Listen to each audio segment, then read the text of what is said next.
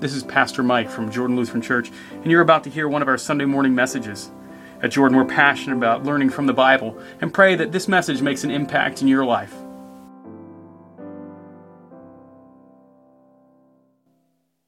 How many of you think biblical literacy is on the rise? Biblical literacy on the rise? Hands up. It's at least on the rise in this church because we're reading the Bible. How many of you think it's happening in the nation? Biblical literacy up. Yeah. See, some would suggest that there is actually kind of a turn. And others are going, I haven't seen the turn yet in my life. But it is happening. There is kind of this, people are realizing, hey, there's something to this thing that maybe no one was showing me. That there's this book that I want to see. Well, guess what? That's what we're doing. And we're reading 1st and 2nd Chronicles. And some of you are like, what church did I just arrive at? I don't think I've ever had 1st and 2nd Chronicles preached to me. Well, you will this morning. Well, what I want to share with you is an excerpt. This is Martin Luther. So 500 years ago, the pastor is writing, and he would preach through many books. But I want to share an extended excerpt. This is from some of his works, and he writes about 2 Kings and 2 Chronicles, and this is what he records in the 16th century. Quote, "You should take in hand the last book of Kings and the last book of Chronicles and grasp them well. For if one would understand the prophecies, it is necessary that one know how things were in the land. How matters lay, what was in the mind of the people, what plans they had with respect to neighbors and friends and enemies, and especially what attitude they took in their country toward God and toward the prophet, whether they held to his word and worship or to idolatry."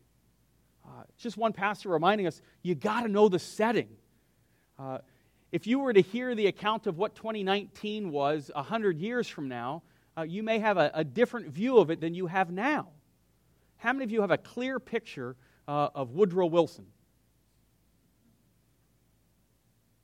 But guys, he's like the president. It's Woodrow Wilson. Come on, man, this is important stuff.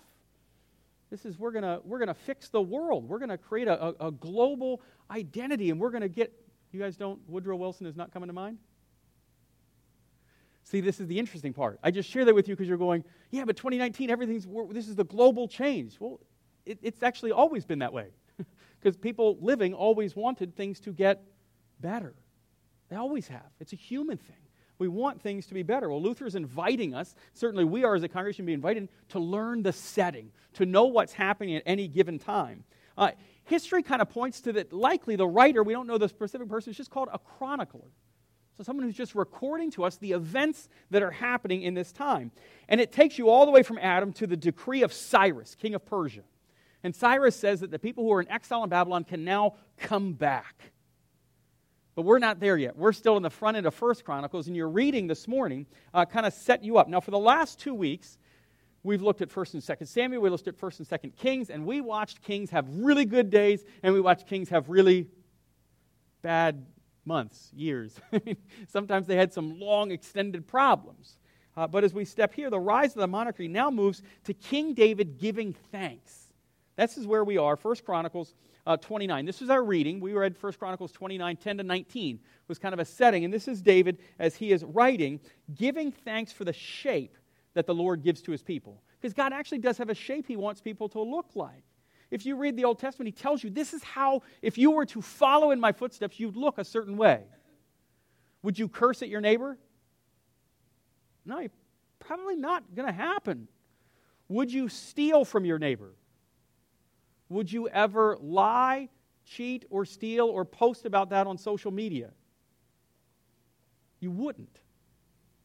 My kids watched last night the movie Ralph Breaks the Internet. And anytime I hear of Ralph, if any of you remember Ralph Miller, who was at our church years ago, Ralph goes, they finally made a movie about me when he first saw the first one, where it was Wreck-It Ralph. He wanted a poster. He's like, I need this poster because this is my life. But in the movie, Ralph Breaks the Internet, you see this idea of the fear of reading the comments on social media and what that actually means. Like, don't read the comments. The lady tells the people there, I should have told you the first rule of the Internet, never read the comments. As people, we're really kind of brutal in what we comment. And we comment on things that we should, and we comment on things that we shouldn't. And we comment on things we know nothing about. The kings of Israel commented on things they should never have commented on. They brought things into their lives they should never have brought into their lives because they thought that what they were doing was being helpful. David writes this, he says, but who am I? It's a great question, isn't it, for a king? Who am I?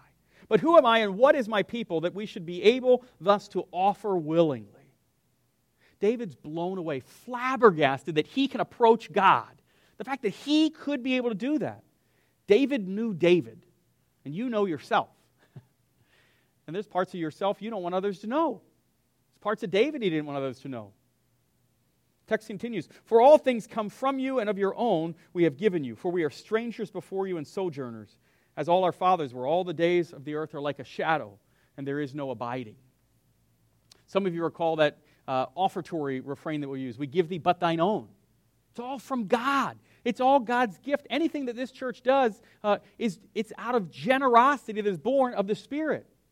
My wife had a coworker before she was down at work, and the coworker was talking about like the church and growth and how are things going, and she's like, "Oh, it's really, so." And she just asked you, "So where is it, that like the church gets its money? Where does that come from?" She was talking. She goes, "Well, like the central office, pays for everything, right? It's just a central office." I mean, it's really funny when you think about it. So my wife looked at her and said, "No, it's not really how church works. It's actually the church members actually support all of their own bills and desires of what they want." She's like, "Right, so the central office pays everything, No, that's not really how it works. There is no central office. The office starts where? It starts with us. And so it was with the people of Israel. The central office started with the king. And if the king got offline, if the king went the wrong place, the people went the wrong place. If the church isn't behind what it's doing, the church won't do what it wants to do, or it'll go in another direction. We can quickly wander and see where these things are. Now, the text of 1st and 2nd Chronicles is likely written by someone who was a Levite, because we get such detail about the worship life of the church. We get these huge extended sections about returning to set back up the temple. Now, 1st and 2nd Kings were talking to us before we got into exile. Now we're looking back and we're kind of glancing back at all the things that we saw, and you kind of get highlights. Now, some of you have had the unfortunate reality of looking at a family member who's passed and writing an obituary.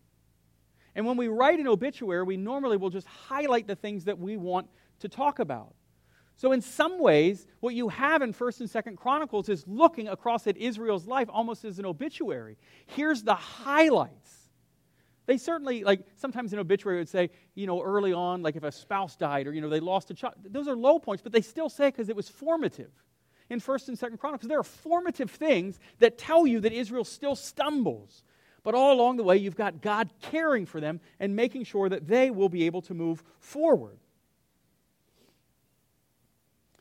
But even in the midst of the darkest moment, the Lord still had a plan. The Lord had a plan even for the people that He didn't know.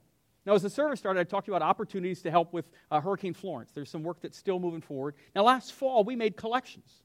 We made collections and took flood buckets down.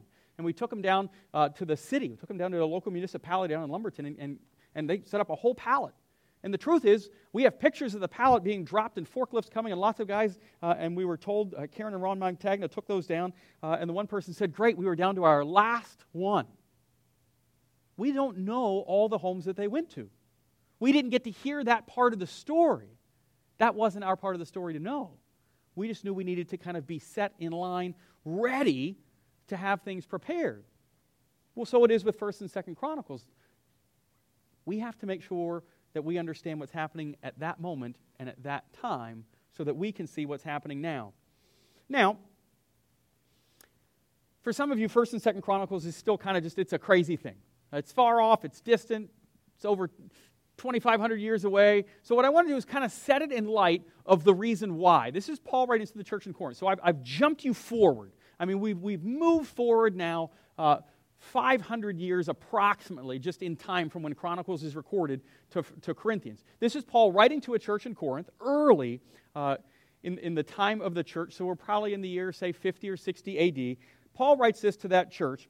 He says, "For I do not want you to be unaware, brothers." Now, for some of you, 1st and 2nd Chronicles, it will always be unaware to you, because you're like, this was my chance to read it, and I didn't even get to the focus readings.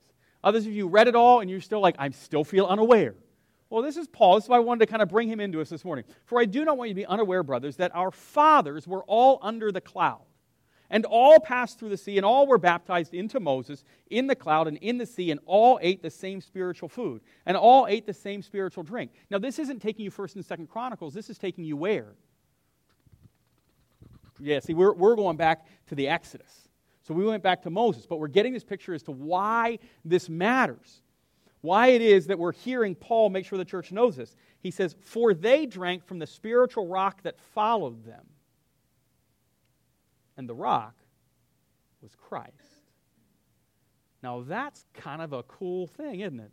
So you've got all those stories we read, and now we've got Paul saying that when they were there in the Exodus, they're drinking from a spiritual rock, and the rock they're actually standing on is, "On Christ the solid rock I stand, all other ground is sinking sand." This is why good hymns are worth knowing. You get foundational pieces. So you've got this there. The rock that followed them, the rock was Christ. Nevertheless, with most of them, God was not pleased, for they were overthrown in the wilderness. Now these things took place, and here's why I want you to see this morning. These things took place as examples for us. And then it gets even better. That we might not desire evil as they did.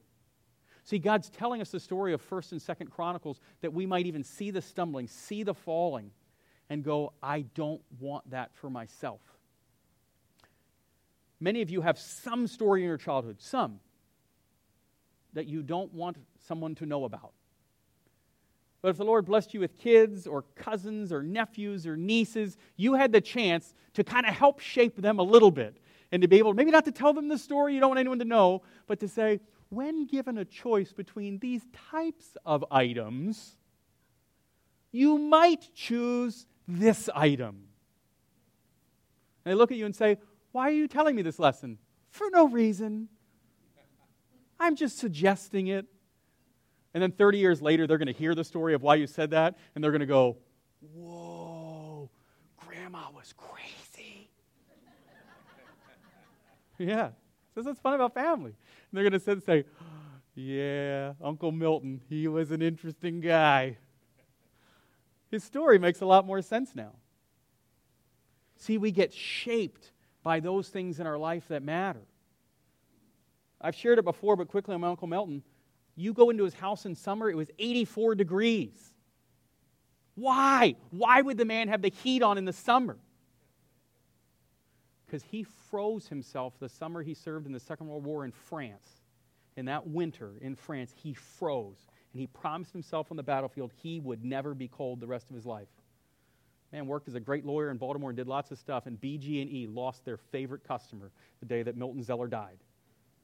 Because I think the power grid just kind of... They're like, we have ample power, something has changed. See, the stories matter. Because you would have walked into Milton's house and you'd been, this guy's crazy. I'm sweating in his house, truly. When you don't know the story. The examples are given to you in 1st and 2nd Chronicles, 1st and 2nd Kings, so that you would recognize where failings were so you wouldn't fail in the same place. The sorrow of growing up, though, is your parents want to teach you not to make failings, and guess what we do? We make our own new ones. But God's still there with you. I mean, you made new ones that sometimes hopefully seem smaller than your parents, or sometimes are massively larger and more dynamic. This is 2 Chronicles 7. Listen to the words. This is what the Lord speaks to Solomon. I'm just going to read it. It's not going to be presented. It's a longer reading, and I'll give you the back end of it. So this is what the Lord says to Solomon when the temple's completed. So David wasn't able to make it. All these arrangements are made. You've got this Levite giving us a picture of how it unfolds. The Lord says this, "For now I have chosen and consecrated this house, that my name may be there forever. My eyes and my heart will be there for all time. And as for you, if you walk before me as David your father walked, doing according to all that I have commanded you and keeping my statutes and my rules, then I will establish your royal throne as I covenanted with David your father, saying, you shall not lack a man to rule Israel. But if you turn aside and forsake my statutes and my commandments that I have set before you, and serve other gods and worship them, then I will pluck you up from my land that I have given you. And this house that I have consecrated for my name, I will cast out of my sight. And I will make it a proverb and a byword among the people." Do you hear that? If they wander, that house will be taken. If you wander, that temple will be destroyed. all the stuff that you thought was yours. Well, we built a church. Trust me, it's going to be an awesome next 2 years. If you don't know it, cool things are happening, and you're going to learn a whole lot more from our construction committee and land, and we're learning all the time. I mean, it's awesome. But don't miss for a minute the same thing that was spoken to Solomon about the temple. Just because you build something doesn't mean you arrived. See, we're actually already there. Because Christ is in this house right now. He's in this place. This weird black and green checkered starlit theater, which most of you now consider home. I mean, after 10 years I come in here, I feel like it's kind of my place. Management doesn't say anything to us. Why? Because they have complete trust in us. This is kind of like a place that we hang out. I liked that chuckle. That was nice. So either that's me, like you agree with me, or like, I don't consider church a hangout, Pastor, but thank you. 2 Chronicles 7:20, when the Lord continues in speaking to Solomon, and at this house which was exalted, everyone passing by will be astonished and say, why has the Lord done this to this land and to this house? Again, this is the warning. He said, if you didn't follow me, it'd collapse. Then they will say, because they abandoned the Lord, the God of their fathers, who brought them out of the land of Egypt and laid hold on other gods, worshiped them and served them. Therefore, he has brought all this disaster on them. See, God laid it out and he said, if you wander from me, I'll take it all. Because it was mine to give and it's mine to take. You see, that's where we started in Chronicles. David goes, who am I? Who am I? It's all yours, Lord. Solomon gets to build the temple, but the warning is clear. You can build it, sure. But you got to build it on Christ, and Christ has to be the center of it at all times. Interesting how the Old Testament's actually all about Christ, isn't it? It's all about that central message. He doesn't just appear. What did we hear all the way back? We went to 1 Corinthians 10 so that Paul could tell us that all the way back at the Exodus was about drinking from the spiritual rock, who is Christ. Because Christ means the promised one, the Messiah. No, Paul doesn't talk about there Jesus. He refers to what the Jewish people would have known, the Christ, because they knew of the coming one, the anointed one. Now, yes, does the church in Corinth know his name is Jesus of Nazareth? All God's people said? Yes, they did. It's 1 Corinthians 10. They got that. Now, there are some that maybe didn't fully believe in the midst. This is just like churches today. Does every person who attends a church on Sunday morning fully believe that Jesus is the Christ, the Son of the living God, and that by believing they have a life in his name? If we're intellectually honest, probably not. Which is really awesome, though, isn't it? Because that means God drew someone into church who doesn't fully know, so that they might hear, and that the Spirit might work on them. And then all God's people said, whoop, whoop. I mean, that's exciting stuff. It should be. I mean, if it's not, then you're kind of like, oh, well, come to church, sit quietly, head down. I mean, that's not it. Like, you should get jazzed for church.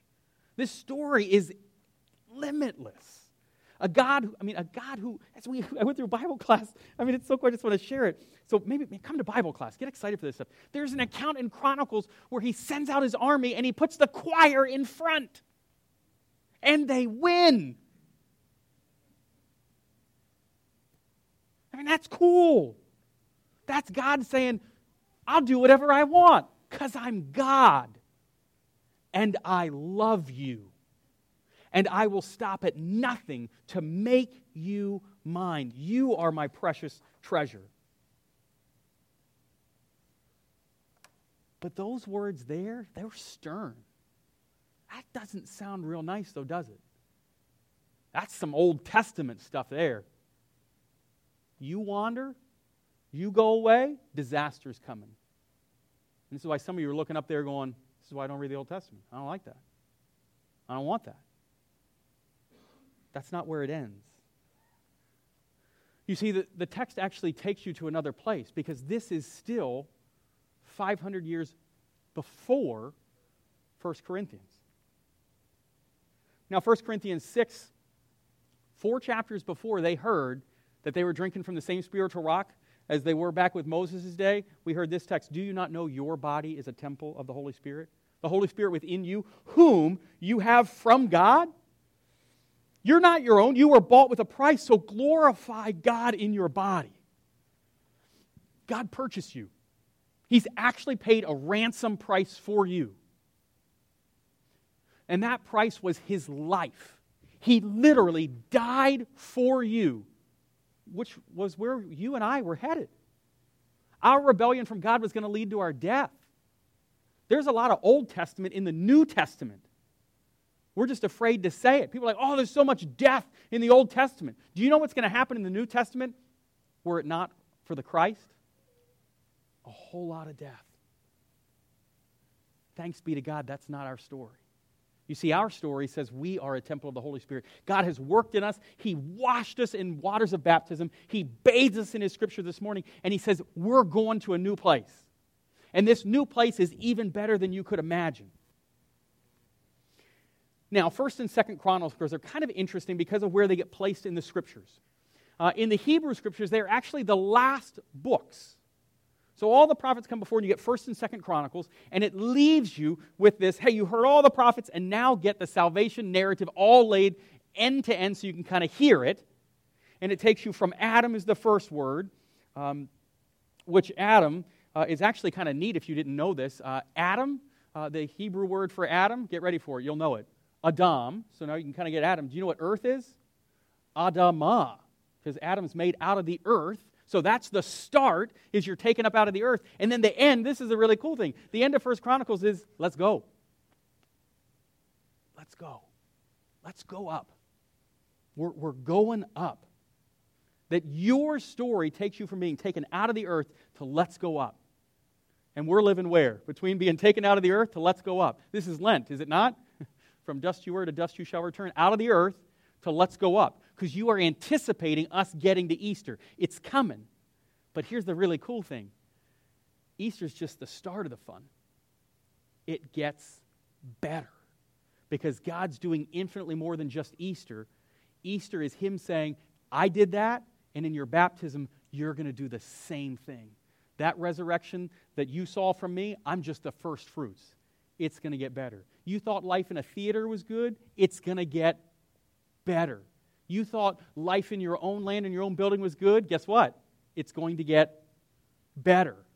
Because that's what God does. He's taking us up. He picks us up and says, I love you. I died for you. I rose for you. And I live for you each and every minute of every day. Amen. We're glad you've connected with us online and look forward to the opportunity to see you in person.